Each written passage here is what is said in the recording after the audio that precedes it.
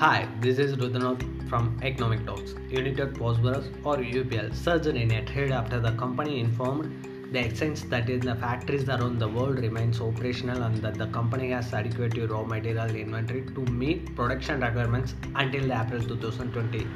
The company, which manufactures and markets agrochemicals, says that the multi-sourcing strategies for active ingredients and raw materials also help in hedging supply risk. The management has highlighted that it is geared to meet the robust demand in North America and Europe to enter the peak cultivation seasons.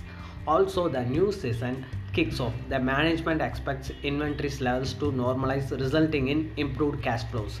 UPL has a diversified exposure to regions like India, Latin America, Europe, and North America, and the rest of the world. And the company says the global presence with full portfolio offering in many crops has helped the company respond to upsides and downsides directly related to the impact of COVID-19. Agri inputs tend to relative defensives due to their non-discrimination nature, 14% of overall farmer spends.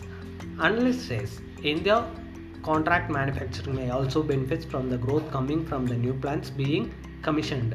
The stock has almost fallen 40% since the start of the year due to the fear around COVID-19 and depth impacting the company's business. The stock is also trading at responsible valuations at 10x in the fiscal year 21.